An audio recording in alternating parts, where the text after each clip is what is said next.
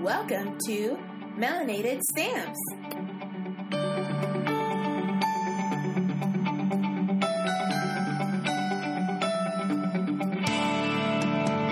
Melanated Stamps, a podcast highlighting and showcasing the stories of Black and brown global travelers.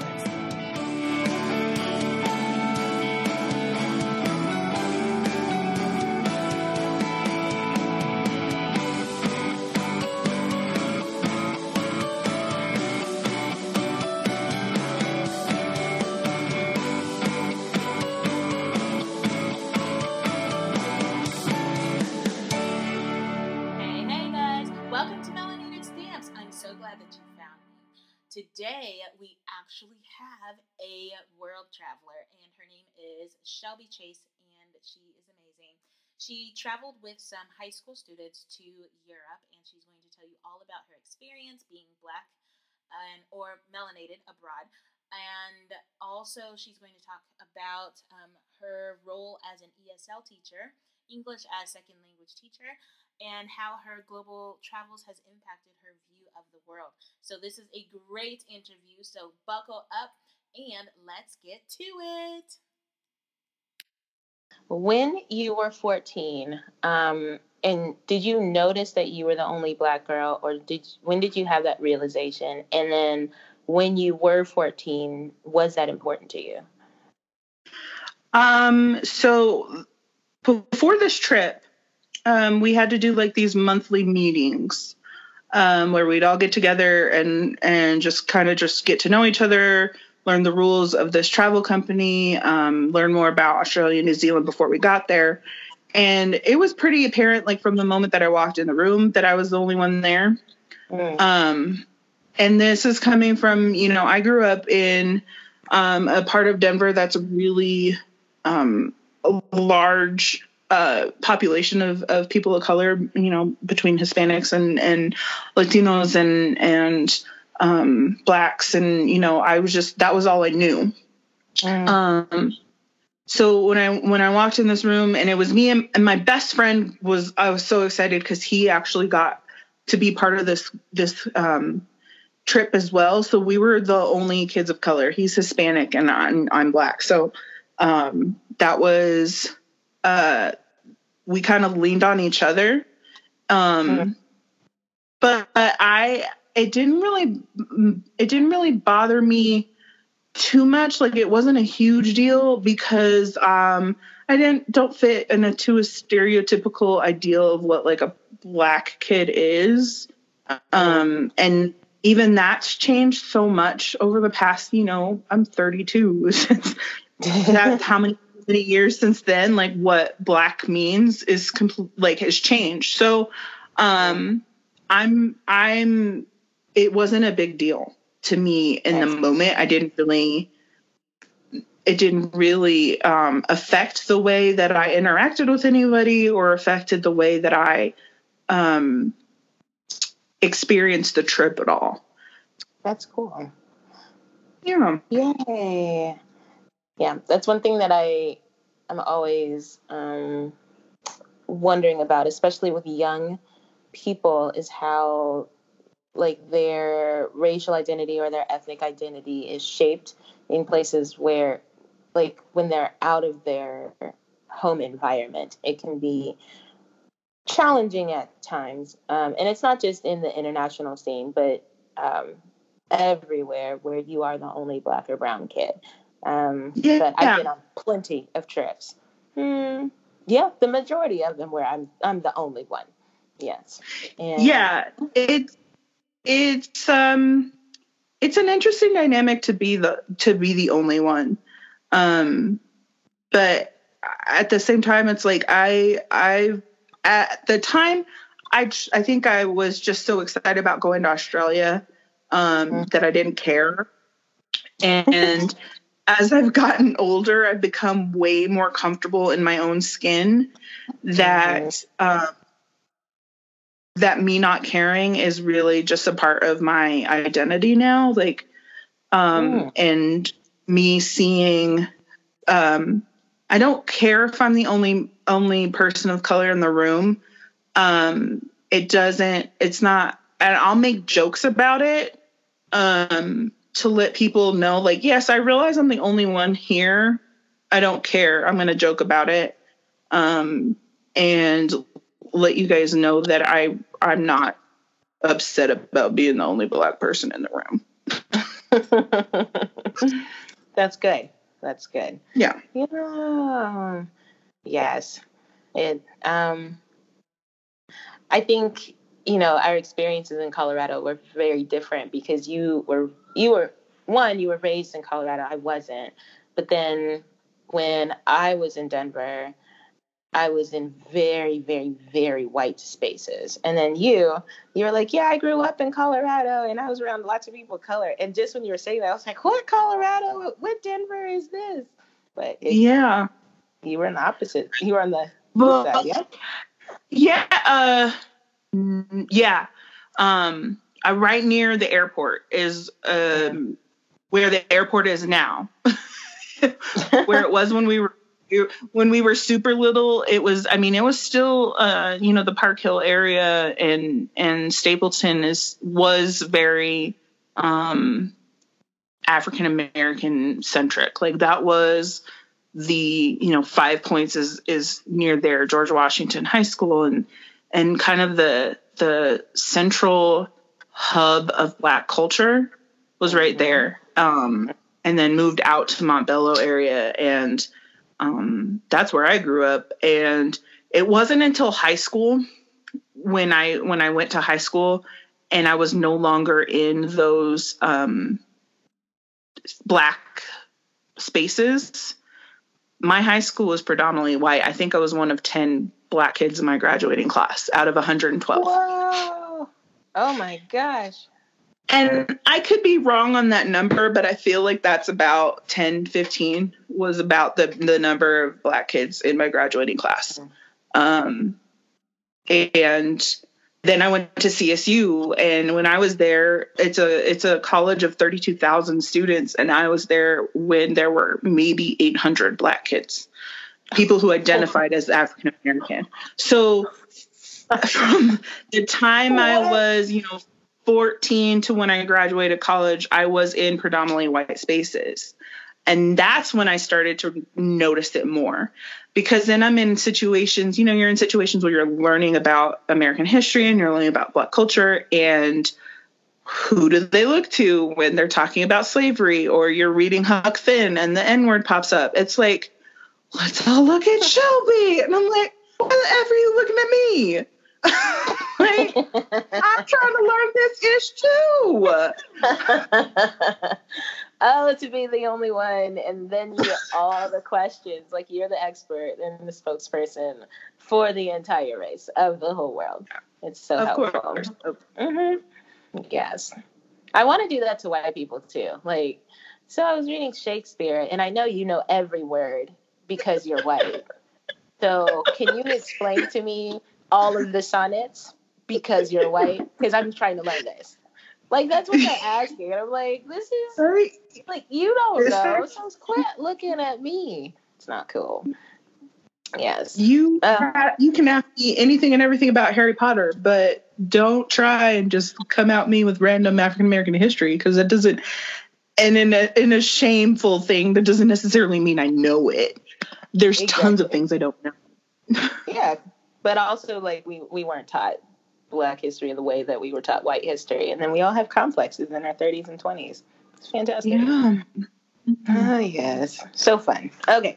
Well, we'll get back to the racial piece in a little bit. Let's talk about where you've been. So you talked about Australia and New Zealand when you were 14 and 15. Where else have you been? When I've been to Mexico and the touristy spots in Mexico. So I've been to Cancun and Cozumel. I did a cruise in the spring. My husband and I took a cruise with his parents, his dad and his stepmom, and we went to Mazatlan, Puerto Vallarta, and Cabo. Yeah. And those are fun. I like going to Mexico because I think Spanish is the most beautiful language to be spoken.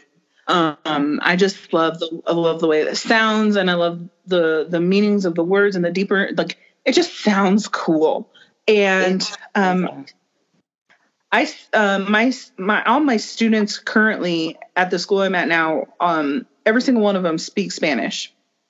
And of my group, so because I teach English language learners, my group of kiddos are Spanish, so Spanish speakers. Not necessarily all of them from Mexico. I have had a couple from Honduras, and just I love going to visit Mexico because I get to see a little bit more of my students' culture and be immersed in just the beauty that is the Mexican culture and the Mexican experience, but in a touristy way. Like, you can only see so much of it from Puerto Vallarta when you're like looking at all the people in their stupid selfie sticks and fanny packs walking around trying to take pictures of statues, and like I really would love to just go into the heart of the city where like the real, like, where real Mexico is going on. Yeah, real life is happening, not the tourist life. But I still loved it. Like, it's still a really cool cultural experience to be in the cities and seeing people's day-to-day lives, and just Mexico is so beautiful too. Cabo was probably my favorite of the places that we visited on this cruise, because so we got off the ship and we got onto another little dinghy that took us into the port, because the cruise ship was too big to go into port, so we had to dock off port. And then my husband loves fishing. It's his favorite thing to do. And I told him on this trip, and he loves snorkeling. And I told him on this trip that I didn't want to go snorkeling. I have a phobia of water near my nose. I'm not very comfortable around it. So I said, I don't want to go snorkeling. Right. I want to sit on a beach somewhere with my Kindle, and I want to read. I want to do nothing. I want to get more brown. I just want to read. And the beaches on Cabo, like we had to pay a little taxi. We did this little tour around the natural rock formations in Cabo, and then they took us to a little beach and dropped us off within these rock formations. And I was there for like 3.5, 4 hours, and I sat my ass on the beach and I read for those 4 hours.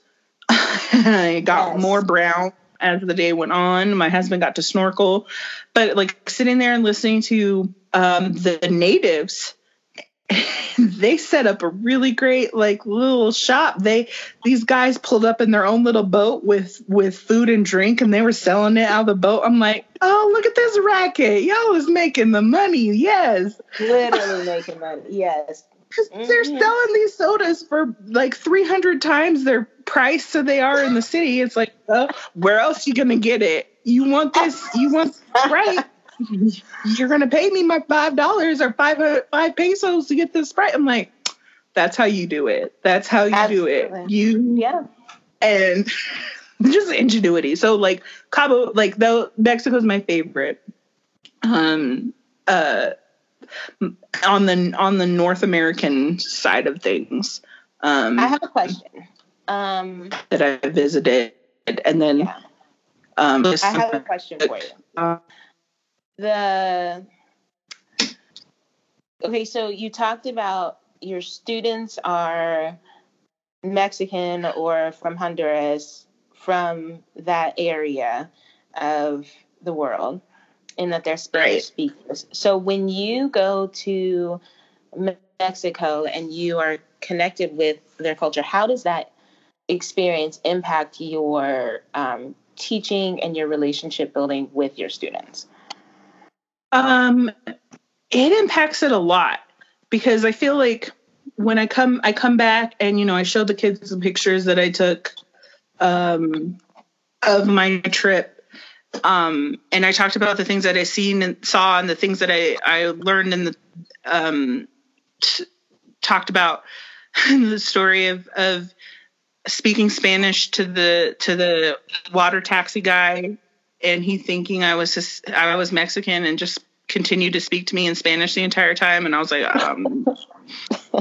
I gave you the extent of my Spanish, dude. But they really liked it. And I think a lot of that too is I'm always asking them about their culture and what's important to them. And, you know, when we talk about the you know, a lot of my students actually were from Puerto Vallarta. So I would say, oh yeah, we were Puerto Vallarta, and like, oh, that's where I'm from, and blah blah blah. And I'm like, oh, cool, like tell me more. I want to know more. And wow. That's really I feel like that, and the fact that I love Spanish, and I'm like, y'all can speak Spanish whenever you want, like, as long as we're not doing direct English instruction right now. If you guys are talking to each other in Spanish, go for it, because I just like listening to them speak Spanish. I think that helps in the fact that I'm so into Spanish culture and wanting to learn more about it and make those connections. It has really helped build those relationships, not just with my students, but with their parents too. Oh, really? Do you have an example of that? So a few of my, one of my students, he drives me up the wall, but he's a teenage boy. So, you know, it's a given. Yeah. His mother works in our school as a custodian. And she's a wonderful woman. I love her to death. She doesn't speak a ton of English, but, my willingness to speak to her in the little Spanish I know, and then ask her questions about her family and her life in Spanish. She comes to me and asks me questions about how to say things, where to go to do something. Like, she really seeks me out. And I don't feel that if I hadn't had this experience of going to Mexico and experiencing at least the touristy Mexican culture, that I would have been comfortable enough to make that bridge, and build that relationship with this parent. Like, I'm nowhere near fluent in Spanish, not at all. Like, I know that you've got your degree and you can speak Spanish fluently or whatever, but like, I can't. And so I always tell my students, I'm like, guys, my cousin is in China right now. I don't know why she's in China, because she can speak Spanish. Like, I don't understand why she's not in Spain teaching people how to speak English. She's in China, right. But whatever. But I have this.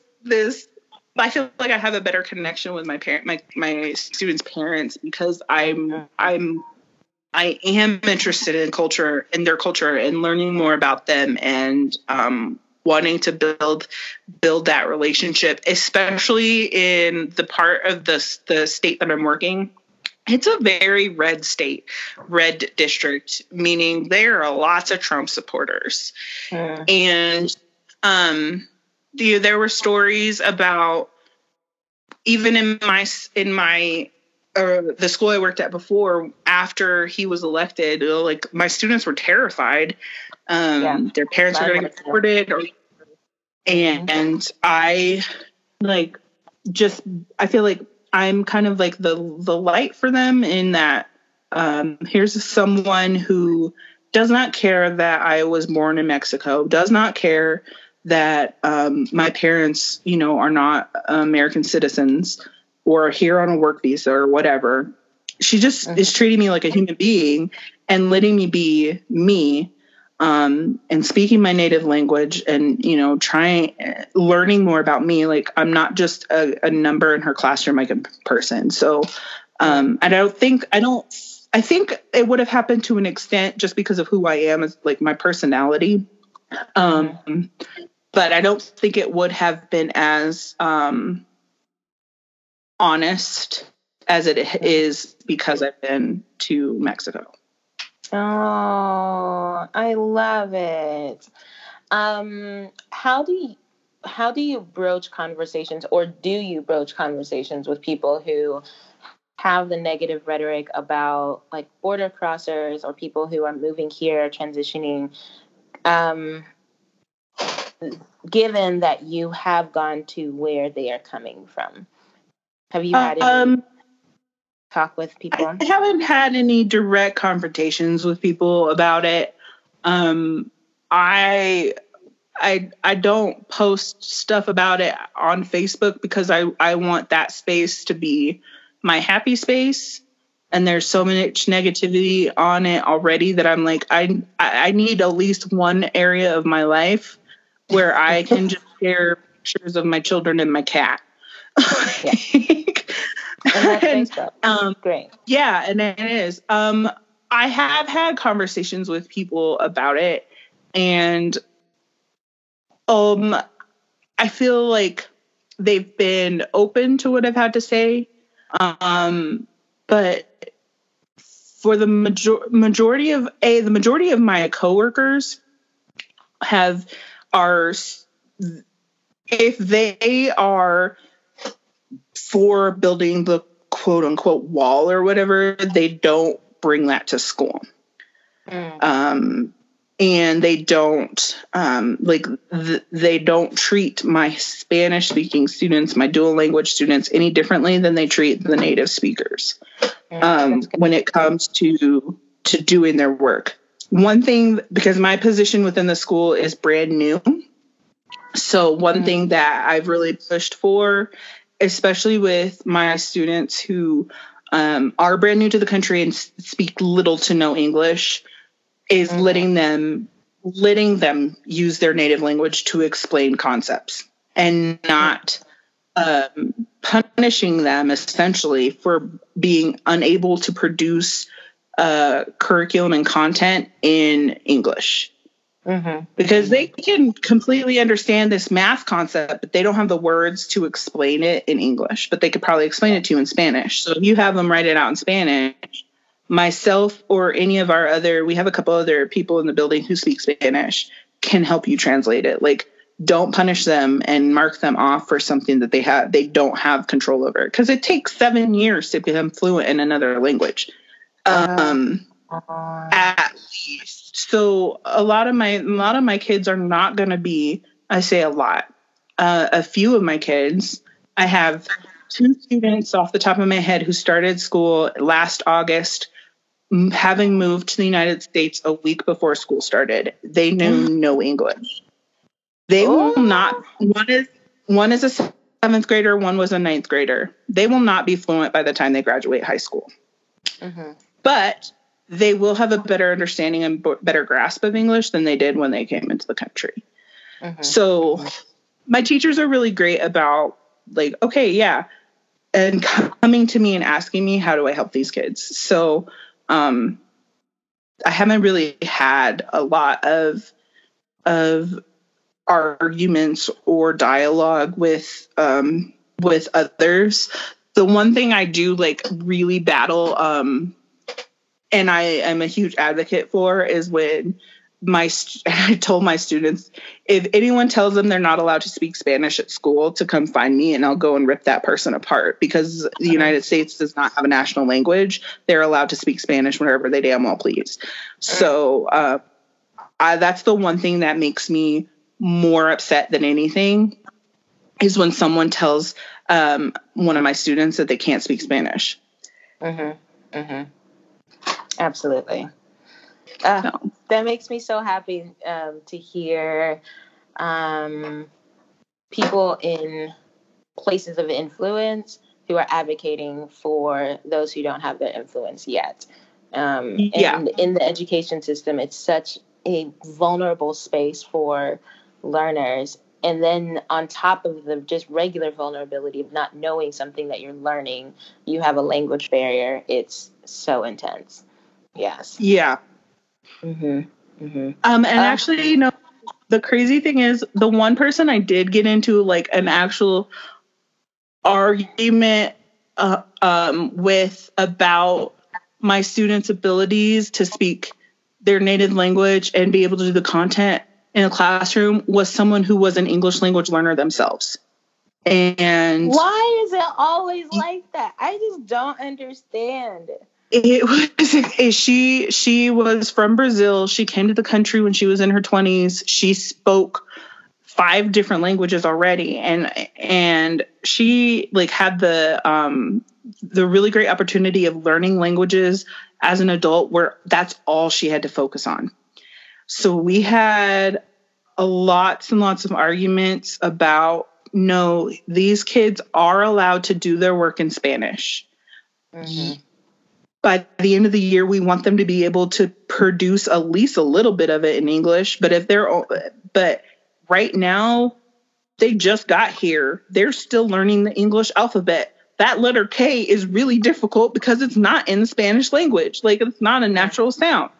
So we even there's so many letters, or numbers, or just remembering the different names for things, being able to ask to go to the bathroom. Those are things that they need to know right this second. They don't need to know Pythagorean theorem and how to explain it in English right this second, because if they have to pee, like, that's not the important thing. So that crazy thing is, like, that is the one time that I've really gotten to like a heated argument about it, and it's with someone who was a language learner themselves. The audacity. Mm-hmm. Ain't nobody got time for it. Yes. All right. So we talked about Mexico, and we talked about your career and how you connect them, which I absolutely love. I'm so glad to hear how you are leveraging all of those pieces to be an advocate. Where else have you been? I have family in Canada. Like, our Aunt Karen lives in Toronto, but I have not been to Toronto yet. We haven't even mentioned. You're my cousin. We haven't talked about this yet. I said it earlier. But it's fine. Did you really? Yeah.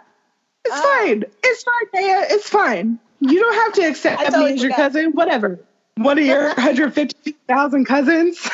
Oh, we have so many. It's outrageous. So many. Okay. So like I was teaching my Chinese students, and one of my favorite things to do was to talk about the family tree. And over here, the family tree. Family tree is so it's obnoxious. And so like over here, because of the one child policy, their families are super small. So they're like, do you have a brother or sister? And they're like, yes, I have one sister. And then I'm like, great. Do you have aunts and uncles? And they're like, yes, I have one aunt. I have one uncle. And I'm like, that's great. And then they're like, and I was like, so do you know what a cousin is? And they're like, no. So I explained to them that it's like your aunt's children. And they're like, oh, okay, great. And I was like, well, how many cousins do you have? And they're like, 2. I have 2 cousins. And I'm like, and then they ask me, how many cousins do you have? And I'm like, oh, wow. Let me spend 15 minutes in this class drawing you what my family looks like. It's outrageous. And then their eyes get bigger and bigger. And they're like, I'm so sorry. And then I'm like, I don't know how many cousins I have, actually. When I did the family tree, I pulled up the big reunion picture from Denver when we had the reunion in Denver, and we were outside at City Park, and this was like a week after Tucker was born, and all of us are standing in this field, and I think there's like 100 people there between like all the cousins, and then like I don't think all of the original, like I don't think all of the still living kids were there. But like I showed them that picture, and I'm like, you see this? This is my family. Do I know everybody's name? No, I do not. But they are my cousins. Yes, it's amazing. Oh gosh. Yes, for the cousins. Okay, so Mexico. Where else have you been? So my husband has family in Canada, so I've been to British Columbia. Really, it's just North Washington. Like, there's really no difference there. But in June this year, I had the opportunity to take students from my school on a 10-day trip of Europe. So we went to Austria, Germany, Liechtenstein for a hot minute, and then Switzerland. Wow. Yeah. And that was a fun trip because it was a last minute trip. And I was channeling my inner Janaea with this trip because it was like 30 days. I had 30 days to prepare for it, for this trip that these kids had been preparing for a year. So yeah, it was with another school educational group tour, and the original teacher who had planned and booked the trip decided the last minute she was moving back to Texas. And she said, I can't do this trip anymore, but these kids have all paid. So she sent out a mass email to everyone in the building and was like, hey, is there anyone here who would like to go on this trip? And I, raised my hand. I'm like, hello, my name is Shelly. I'd like to go. I was like, I don't even care. Like, I will totally do this. 10 days in Europe. I've always wanted to go to Europe. Yes. So, did that. So the day that I agreed to go on this trip, I came home and my house was on fire. What? Yeah. So we had a very small fire in our basement. My husband's a saltwater fish tank enthusiast, so it did more damage to his fish tanks than anything else. But that put a damper on me being able to go on the trip. So I apologized right away. I was like, I don't think I could do it. We just had this fire. I don't have the money for it. And this company went back. It's like, you know what? Because it's the last minute, we're going to cover all your expenses. So I got a 10-day trip to Europe for free. I'm so jealous. Wow. I just had to cover one meal a day and any other souvenir stuff that I wanted to get. Yes. I'm so jealous. That's incredible. It was so much fun. I had such a great time, and I took 3 kids, so I didn't have a lot of other people to worry about. And the group we toured with a group from Detroit. And I say that, and you would think there'd be a lot of people of color in this group from Detroit. No. And then we traveled with a group from Texas. Again, all white. What? I think in the Detroit group, I believe there were 2 students. I believe they were of Indian descent, but I'm not 100% sure. But yeah, the rest of them are all white. So it's just little me, brown me, sitting in the back, like, hello. Wow. What was the ethnicity of the kids that you took? They were white. They were white as well. Okay. But and it was interesting with them because they weren't in any of my classes that I taught. I do teach other things aside from ELL. I do interact with the rest of the school population, but they weren't in any of my classes. So I didn't know them very well. Mm-hmm. But man, talk about a bonding experience with kids. So I absolutely loved this trip. So much, in fact, that I've already planned the next international school trip. So, I am in love. You have to get the kids out. Mm-hmm. Yes. For so what were some of your thoughts as you were packing and getting ready for your trip? Are you a light packer? Did you pack everything? No. So when I traveled to Australia, I had a big old suitcase. I folded everything. I was like, this is amazing. I'm going to Australia. But I was also there for 21 days, and I didn't really have access to laundry facilities. Mm-hmm. So I felt like I had to pack more. For this trip, I packed 1 pair of shorts, 10 days worth of underwear, and 5 shirts. Because I was like, I'm going to be sitting on a bus a lot.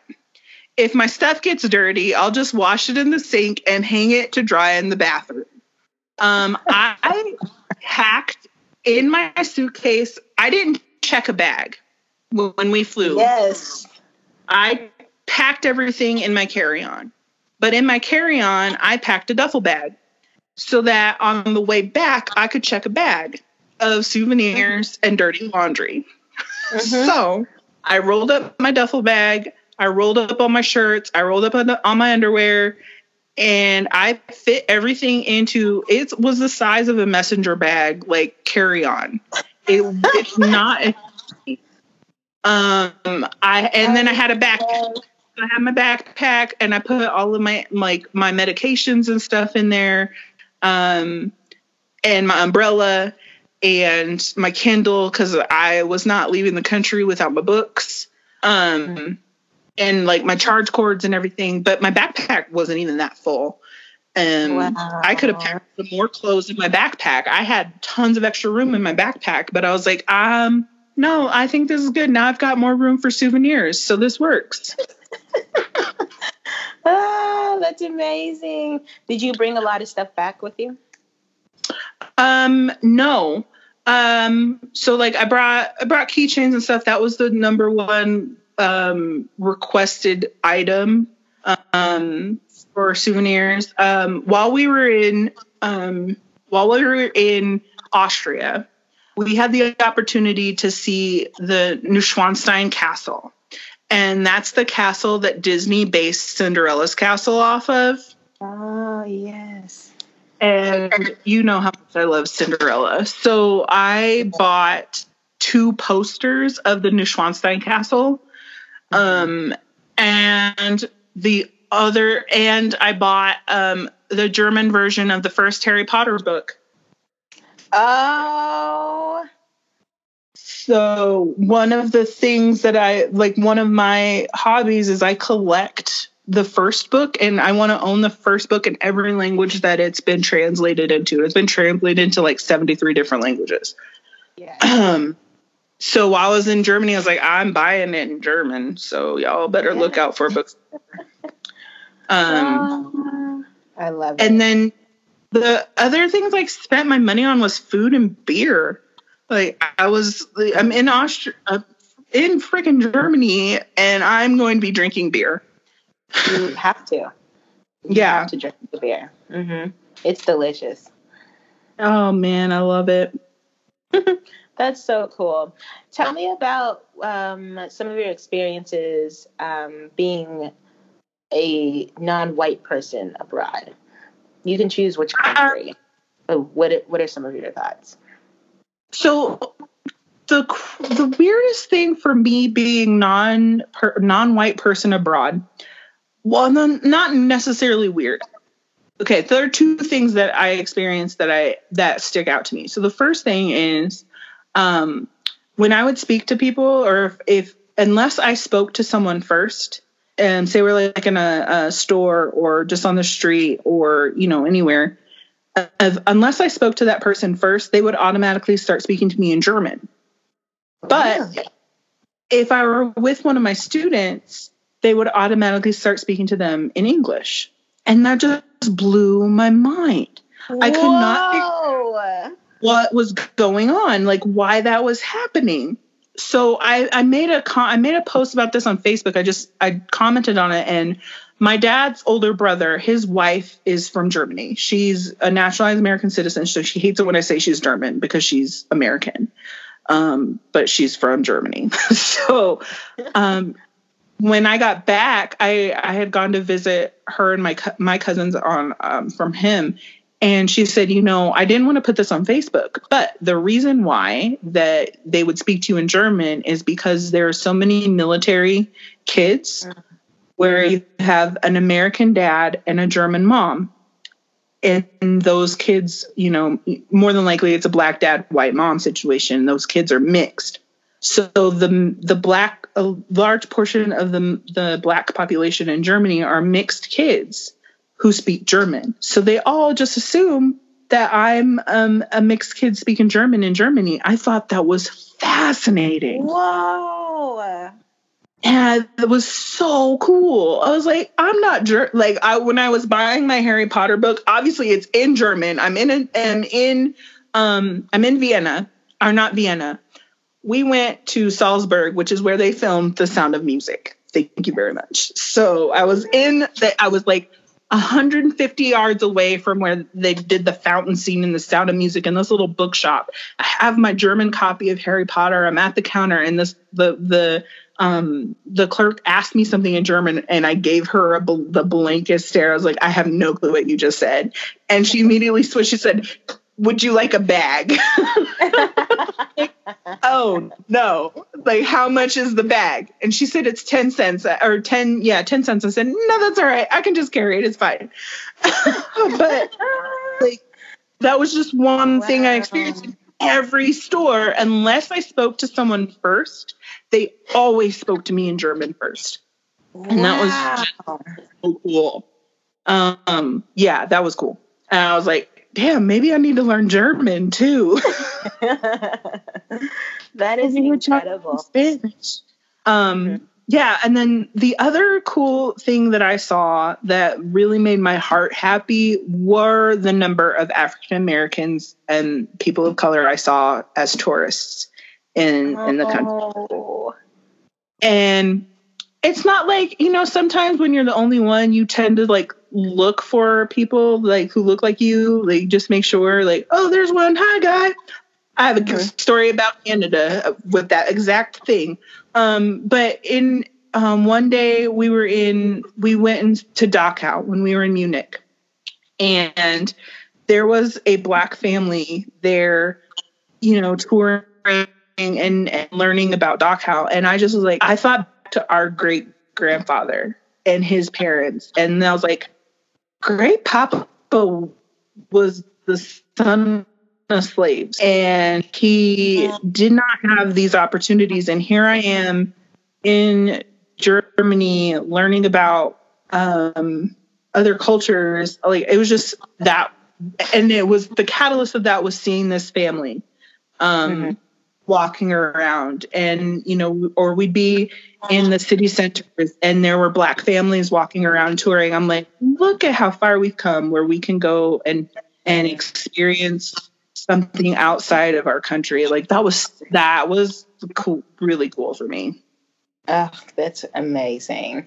Were you approached by other people of color also, or did you do the approaching when you were there and also your other experiences? I didn't approach anyone in Europe. A lot of that was because I was with my students and I wanted to make sure, like, I really was trying to focus on where they were and that they weren't getting kidnapped. It's important. Yeah, we're in a foreign country and I did not want to end up on Dateline. So I didn't really approach anybody, but I think, you do the general like smile and nod recognition kind of thing. Like, I didn't go out of my way to talk to anybody. No one really went out of their way to approach me. In Europe, it was just, but there was an acknowledgement of their presence and existence. Oh, you also wanted to talk about like racial ambiguity. So like, what does that mean to you? And do you have a new perspective on the ambiguity part now that you've been abroad? How does that impact your life in Denver? Yeah. Tell me about this. Yeah. Well, so I identify as mixed race. My mom is white. My dad is Black. Like, that's just who I am. But with that comes a sense of people not knowing my race just by looking at me. So like, I've been asked before in the United States. I've never been asked this outside of the States. Just in the States, I've been asked if I was Mexican. I've been asked if I was Samoan. I've been asked if I was Native. And I'm like, no, I'm Black. Like, the melanin in my skin is from Africa. So yes. It just, that's like my racial ambiguity experiences within the state. But then I go to these other countries and there's more of an acceptance. Like in Mexico, when the water taxi guy immediately started speaking to me in Spanish. And he automatically assumed I was like a native Spanish speaker, at least fluent enough. I don't know if he thought I was Mexican. He might have. But in that moment, I felt like, okay, he's looking at me and seeing me as a person, not of an other, but someone like him. And who's going to immediately start communicating with me in a way that he's comfortable, which I appreciated. I love when that happens. And then again in Germany, unless I spoke to them first, they automatically assumed I was German, and I was just a Black German person. But I wasn't looked at any differently once they discovered I was just a regular English speaking American taking up space. Like they were still really, really friendly and really like awesome, amazing. But it just opened my eyes to just how differently people of color are treated in the United States versus how they're treated abroad. And I know that experience may be different in other places. Like I know you've had different experience as a person of color in China versus when you've gone to like India and stuff. So literally anywhere else. Right? Literally. So it's more interesting to me because in the US, I'm always seen as other. They're people cannot purposely check a box and say, oh, she's Black. Well, she's also white. And I have this, like, I've had this since I was in the 3rd grade where I've been aware of it. So that was the first year I switched schools. And when my mom and I went to go register me at my new school in 3rd grade, they wouldn't let her mark both Black and white in the registration box for race. They told her, you can only choose one. And here's my white mom standing next to her, very obviously not white child, and like, but she's both. And my mom like went off on these poor office ladies who were just doing their job. And she looked at me as an 8-year-old and said, okay, what do you want to be today? What do you want to be this year? Black or white? Wow. And at 8, I thought about it. I'm like, let's be white this year. And we marked white. And then the next year when we did registration, we marked Black. And we alternated back and forth every year because it made my mom so mad that they were forcing me to pick one. Wow. And she's always been someone to be like, no, she is both. We are not pigeonholing her into something when she and I've always identified as both. Like that's just how I feel. I'm not more Black or more white than anything else. I'm the perfect mixture of both. My husband is white, so my children genetically are only a quarter Black. And my youngest looks Hispanic. Like he has more facial features like I do. His skin tone is more brown than his brother's. But you put him in the sun and he comes back and he looks like he just got here from Mexico. Like he looks Mexican. Whereas my oldest son, he burns and he turns red. He looks just like his father. Wow. So, like our little racially ambiguous family. And my oldest put it the perfect way. He calls himself French toast. And I'm cinnamon. He just like, Mommy, you're cinnamon and I'm French toast. I'm like, that is beautiful and I love it. And we're just going to go with that. It's really interesting having that experience in the States, the place that I call home, where I'm forced to choose. But when I go abroad, and this was even the case in Australia, and I remember this too, like we did when at 14, I'm still like in awe of seeing the Sydney Opera House in person on my birthday. That talk about a great birthday present. That was the best birthday present ever. and then going to like a presentation on Aboriginal culture and feeling like the Aboriginal people look at me and are like, "Hey, Brown, what's up?" Wow. Like I remember feeling that acceptance from them as a person of color in that situation. Even in Europe, being accepted as like just assumed that I was German and spoke to me in German, like that kind of stuff was really, really fascinating to experience, and something that I really value. Now that you have come back from a place that was not toxic for people of color, like how has that changed your daily life, or has it changed your daily life and daily thinking when you interact with white folks? Like, do you think about that, or do you experience or feel some kind of way, or no? It might just be not really. And I think that a large part of that goes to the white folks that I'm around. And that I'm like, I don't care if you like me or not. Like at the end of the day, your opinion of me is not going to keep me up at night.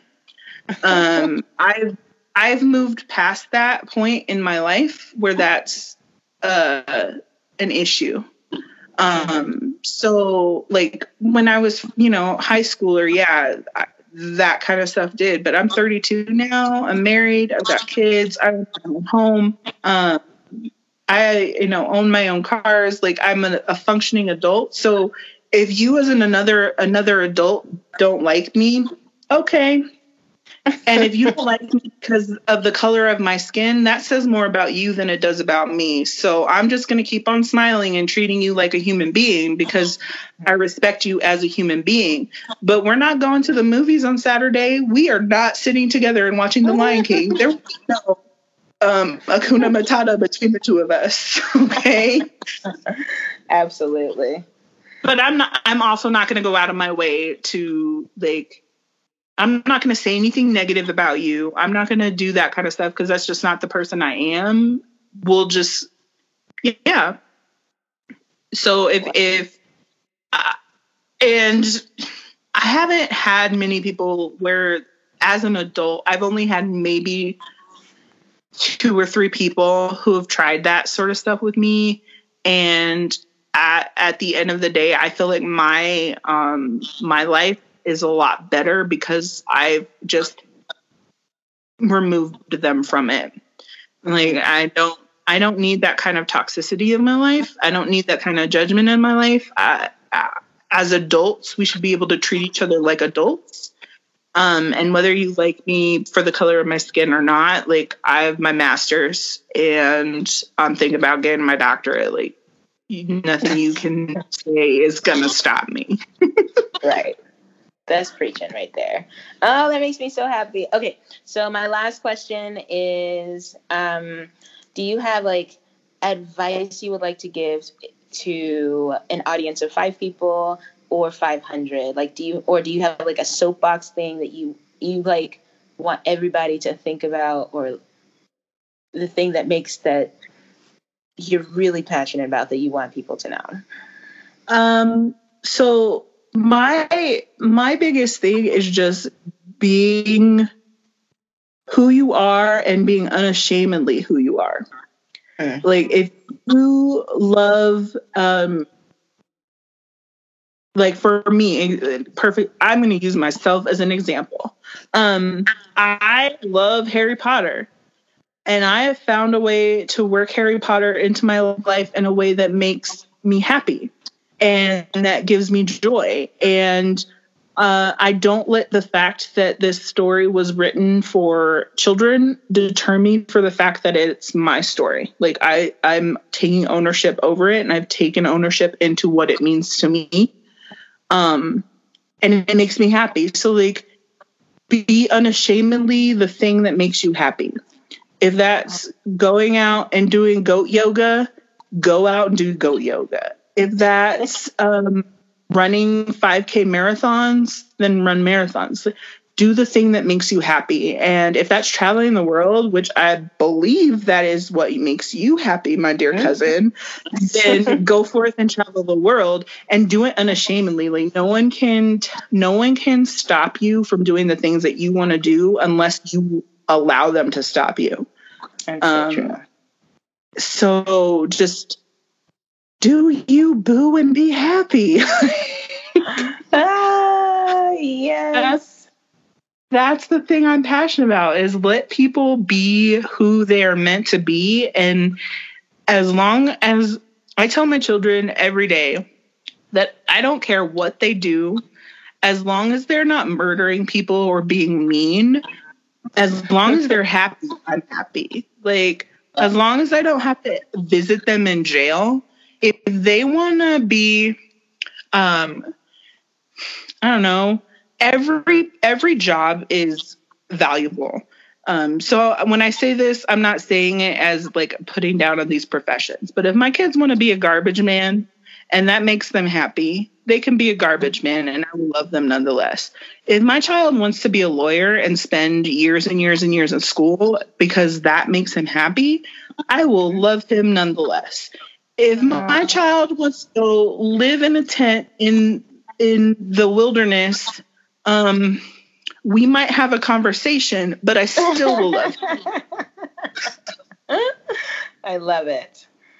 Yeah. So yeah, that's my soapbox. Messenger, thank you so much for joining me with Melanated Stamps today.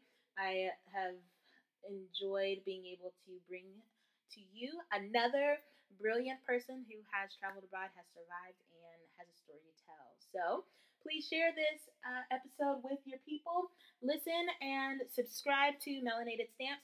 Please, please, please follow me on Melanated Stamps on Instagram. I'm posting pictures of my life in China and keeping people updated on like what it's like to be living in coronavirus time.